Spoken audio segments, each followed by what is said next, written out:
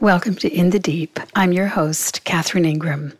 I was interviewed by ABC National Radio for a show called This Mortal Coil with Sarah McDonald. We recorded the conversation in March of 2017 in Sydney. This Mortal Coil.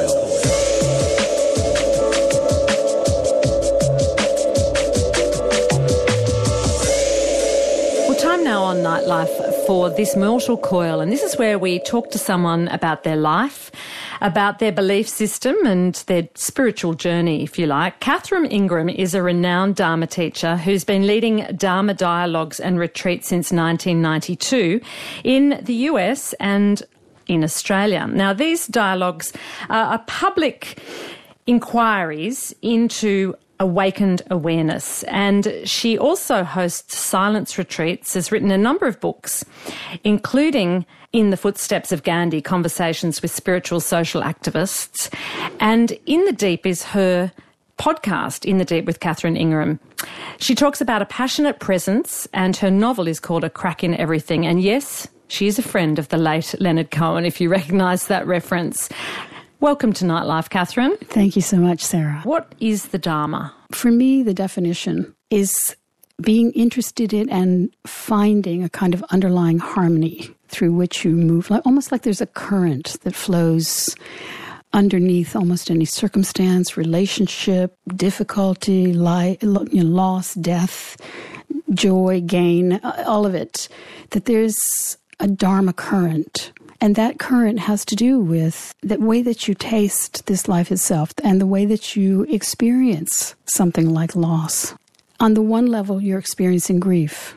On another level, the way that the Dharma kind of flows into that experience is you're experiencing a gentle letting go, not a ripping apart or trying to hurry up the grief or anything like that, but just a recognition of loss as a part of life. And the letting go starts to overcome over time. And not entirely either. I mean, I lost my brother who died at the age of 38, and it was, 15 years ago. And even just the other night, I had a dream about him. And I had in the dream this recognition that it had been a long time since we had spoken. And I had this intense, almost panicked urgency in the dream to speak to him, like a desperation and a sorrow. And I woke up in that feeling. And of course, immediately, the understanding, the recognition comes. My brother's gone. But this softness that comes with a habit of living in a certain quiet frequency in oneself. And that's what I would say is the sort of habit of Dharma, is that you live in that kind of quiet ground and you perceive through that a lot, because that becomes, your resting point, your default position. And it can't stop bad dreams, and it doesn't stop grief. No. But it changes how you experience correct, yes. life and loss and grief. Yes. And dreams. And dreams and everything. everything. Yeah. And also the ways that you might experience someone praising you. You don't really take that on in a big personal, somebodiness way. Even that has a lightness to it, Mm. And so for you had a guru in India who helped you. I had a teacher in India who was incredibly inspirational in that way. But I would say that he pointed to the understanding and he embodied it very well himself. But for each of us, this taste is so unique, So he really didn't have so-called teachings, nor do I. It's more that one provides, in my case, with my offerings of the sessions and the retreats, I just provide a context on which we can sit, in this frequency or have a kind of entrainment on a certain wavelength, on a certain broadcast of your own quiet, simple self. And you very much involve silence in that. Let's talk about silence. You do silent retreats, and then you have moments of silence in your Dharma dialogues. In the public sessions, yeah. We live in such a noisy world, right? Don't we? And of where we're rarely alone and we're rarely silent, and there's so much coming in even when we are alone that reduces silence. What are we missing? What is there in silence that we are so missing? Without some relationship to your own inner quiet, let's say, because sometimes people hear the word about being silent and they imagine like being in solitary confinement in a prison or on, having to be in some kind of cave. It doesn't have to be that, unless it's your nature that you want to be in a cave, but fair enough. But it's more about living in the quiet of your own heart through activity, through engagement, but having a relationship to kind of a restful, easeful place that you use as your own touchstone to sanity. And it's also a wellspring of genius and creativity, by the way. It's a wellspring, that place of quiet and relaxed presence is it's a font, it's an ally for all kinds of lovely aspects that kind of come with it as a package deal. You feel more tender toward life. Like when you're sitting in your sweet spot, let's say, you feel more magnanimous. You kind of feel in love with the world. You don't want to hurt any little thing, right? You're careful. You feel more generous. You have more of a sense of wonder. You feel more, well, first of all, there's a lot more discernment, because when you're easy in yourself and you don't have some big agenda that's coming from your fear and panic, you are able to perceive clearly, right? You can think more clearly. Everything. And feel more clearly. But how is silence a way of helping you find that sweet spot? Why does silent retreats help us find that? Because the whole retreat is set up to maximize your being able to relax. Now, in my retreats, we have 2 sessions per day of Dharma dialogues, one in the morning and one in the evening. Otherwise, everything else is silent. But there is a little bit of kind of keeping on track, and the group sharing with each other their own experiments with this. But for the most part, it's silent, and the silence does all the work. I mean, you just sort of plunk yourself there and walk around quietly and eat quietly, and that channel starts to broadcast inside your own self without any effort. So I do recommend to people to take time for quiet if you can. Lots of people don't have that option. They have really busy lives and families and they have work and so on. But anytime you can, take a little bit of time just to walk in the park. Or if you're in a really stressful day, go home and just take a long bath or a shower, or go lay on the grass, or, look at the dog or the birds, anything you can that interrupts the revving up of the engine of mind and thought and worry and regret and the big story of me that people wake up into in the day and have to then service all day like a slave. One becomes more and more disinterested in that. One becomes more interested in this very simple presence that is on offer any moment you choose to notice. And you start to make it very, very kind of like a love affair. It's like the way that you're not having to make yourself be attracted to a person if you actually just can't help but falling in love with them, It becomes more like that. You start to feel pulled. I sometimes use the story of it's like being pulled to a glacier lake that you suddenly discover in your neighborhood after you've been swimming your whole life in this other dirty pond nearby. Let's say that's a pond of just neurotic thought and struggle and worry and hassles, and suddenly you discover this glacier lake of being. And it's clearer. And it's clear, and it's kind of fragrant, and it's lovely, and you feel baptized every time you come out of it. And so it's not a matter of having to force yourself to practice it. It's that you're attracted to be there. And so I always encourage people to have these moments and then let yourself notice that you feel very compelled impelled to be there in that way of being. On Nightlife, we're talking to Catherine Ingram about Dharma dialogues and her work in this area, and also silence.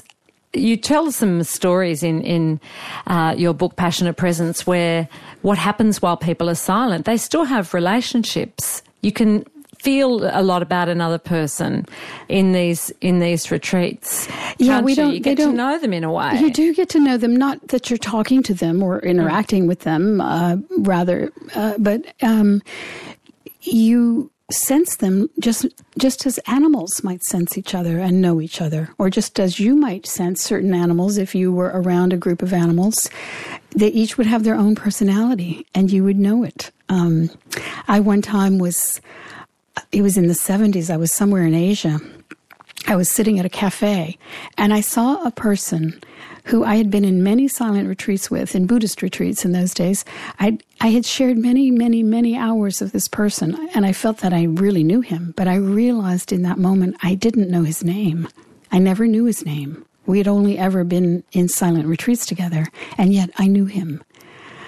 I knew him and felt him. And so we are, as humans, very strong transmitters and receivers of information. As we know from neuroscience, there's a lot of informational exchange that's going on, under the radar.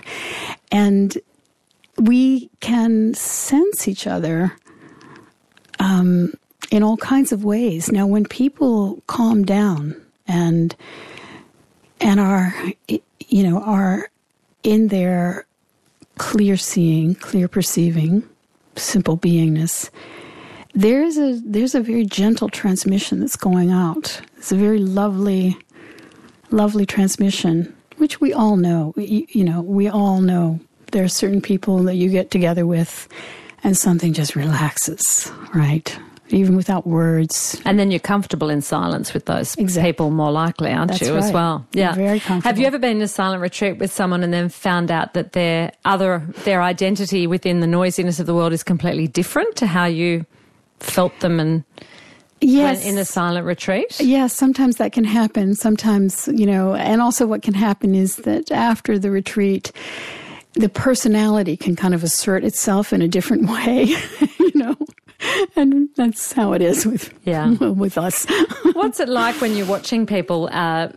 Because often people are very afraid of silence, I would think, and find this a very scary place to embrace. What's it like to watch that for you when you're watching people experience silence, possibly for the first time in their life that they've allowed themselves to go there? What do you observe? Well, it's kind of delightful because I have known a lot of people to come to retreats and it being maybe their very first retreat. So there is an apprehension. But almost to the one, I can't even think of anyone for whom this isn't true. They just sink into a very deeply, happy place. Happier than... You've never had anyone really freak out? No, I've never had anyone at my retreats freak out. At that?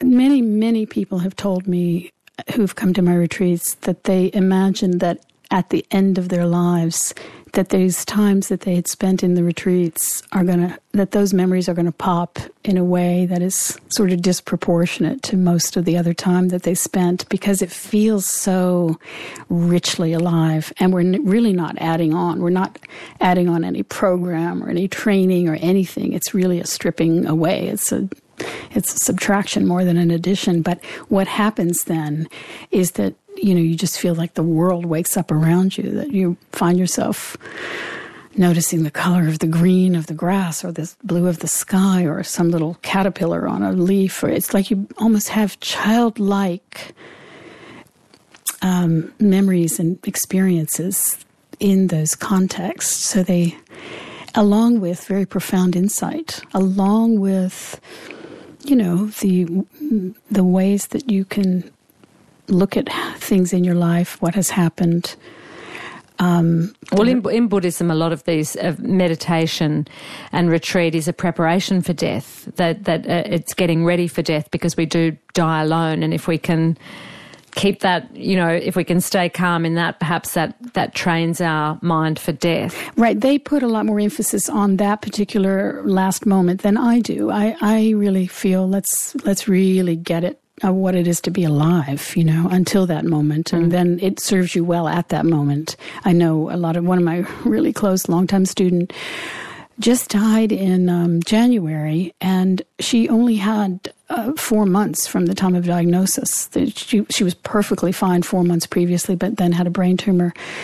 And I must say, she was really light and clear all the way to the end. It was really inspiring for me to just see how, without any denial, without any drama, no big sentimentality, or just incredible clarity. And why was that? Because she'd done a lot of silent retreats? Yeah. Or well, because she had this habit, not just through the retreats. The retreats really help induce the habit, but that habit had become so strong for her that she wasn't going to fight with the reality of the situation. She did everything she could, but she had a very aggressive and advanced brain tumor, 2 of them actually, and so she wasn't going to, go down in rage and battle. She just went into some kind of profound acceptance. She said all the words she needed to say to the loved ones, and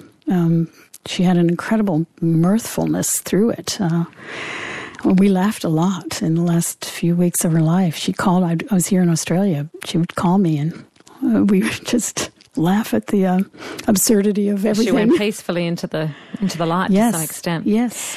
And so, Catherine, how important is this afterwards? See, you go to a retreat and stuff, and I've done a couple as well, and then you go out and yes, everything is shiny and new, and your brain feels like it's been washed out and had a bit of an enema, and the sky's bluer, and you feel so light.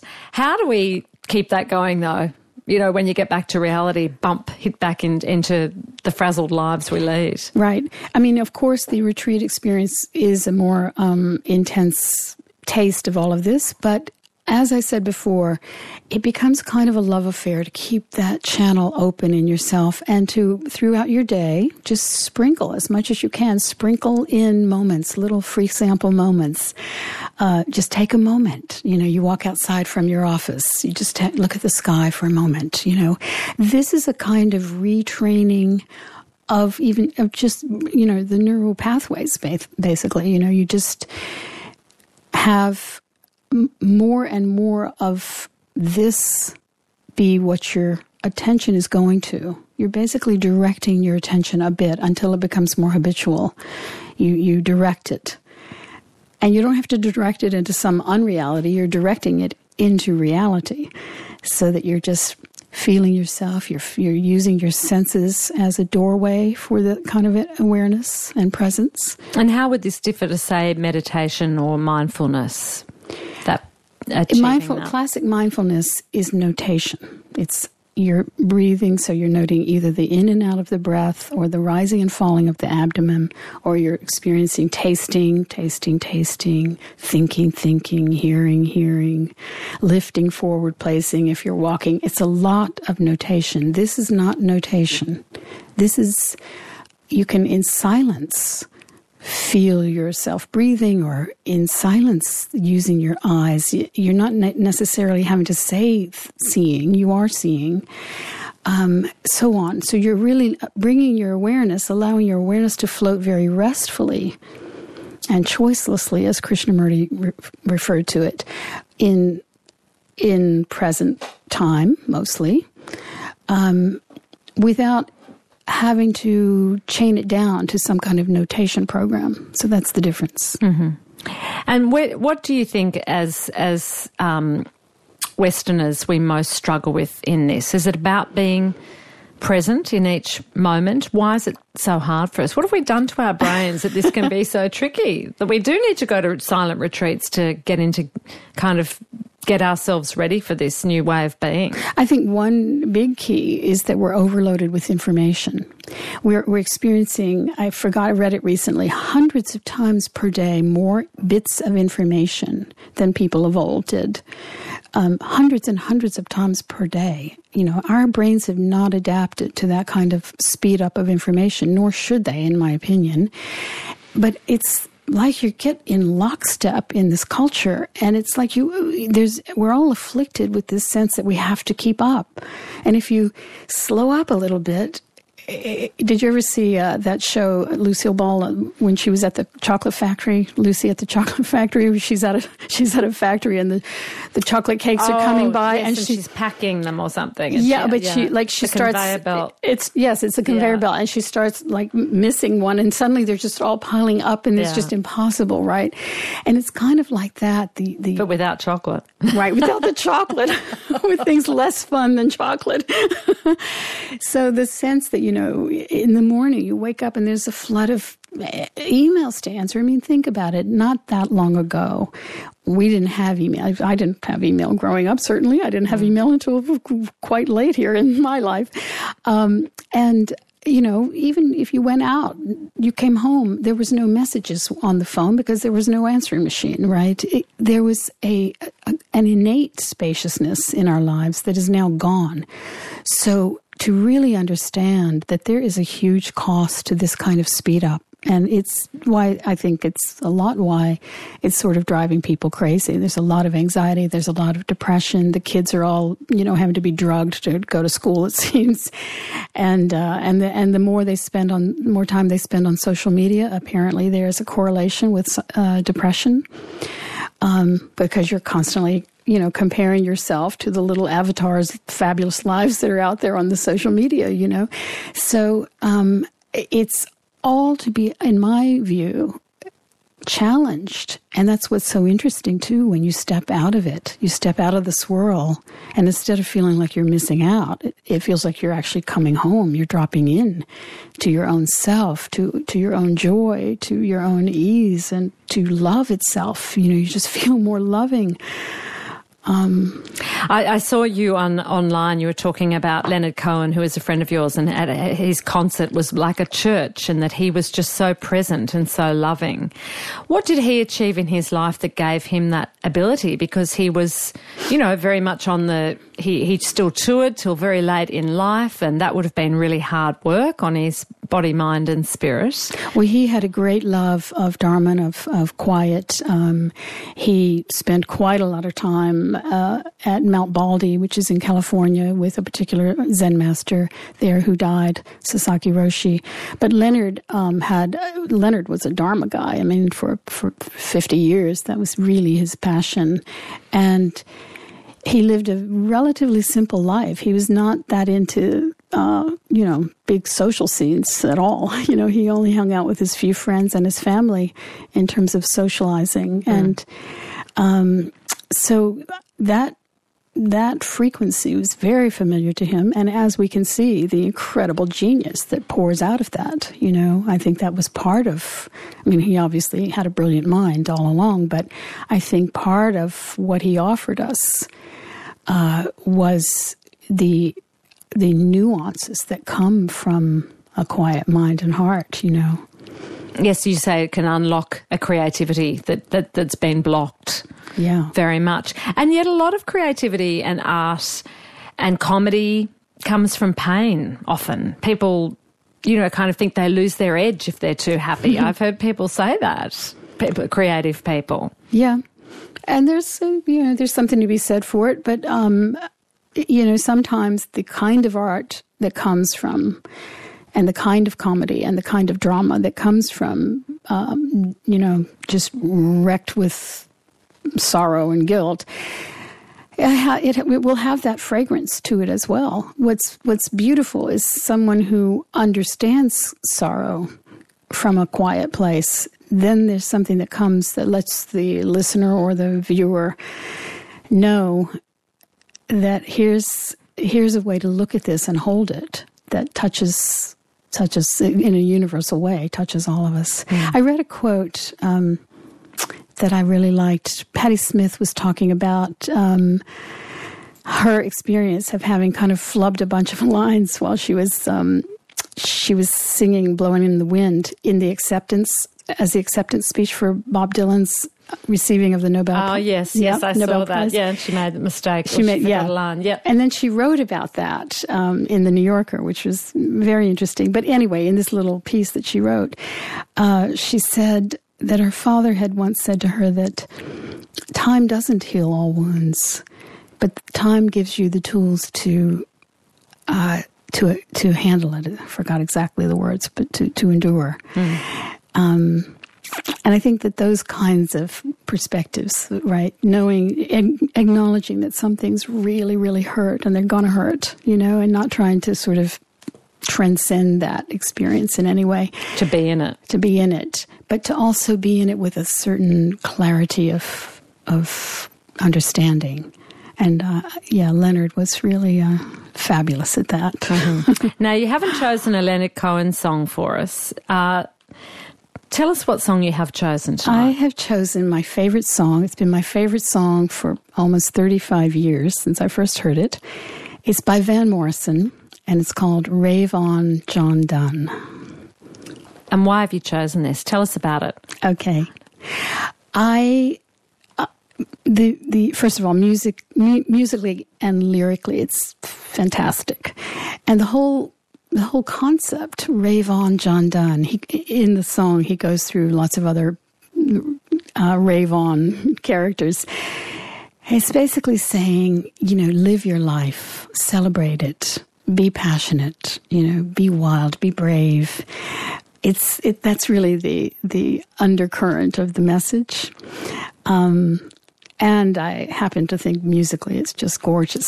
So it's the song I've asked to be played at my memorial. I already know that. You already know that. Well, that's very important though, isn't it? It's really, there's nothing as bad as a bad funeral. I was just saying the other day, I find them incredibly frustrating. At least a bad wedding, you can make up for it. But a bad funeral, you want to have a good send-off. So let's hear it. Thank you so much for tonight.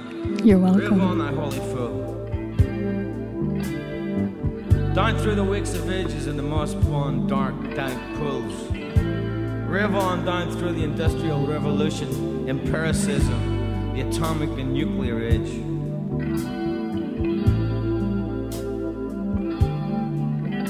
Rive on down through time and space, down through the corridors. Rive on words on printed page. Rive on, you left us infinity and well-pressed pages for the field.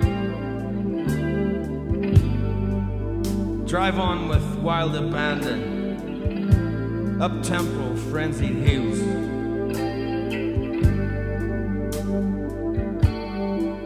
Rive on, Walt Whitman, nose down in wet grass. Rive on, fill the senses on nature's bright green shady path. Rive on, Omar Khayyam, rive on, Cathal Gibran. Oh, what sweet wine we drinketh. A celebration will be held. We will partake the wine and break the holy bread.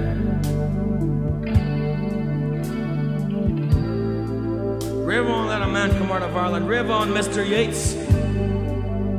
Rive on down through thy holy rosy cross. Rive on down through theosophy and the golden dawn. Rive on through the writing of a vision. Rive on, rive on, rive on, rive on, rive on, rive on.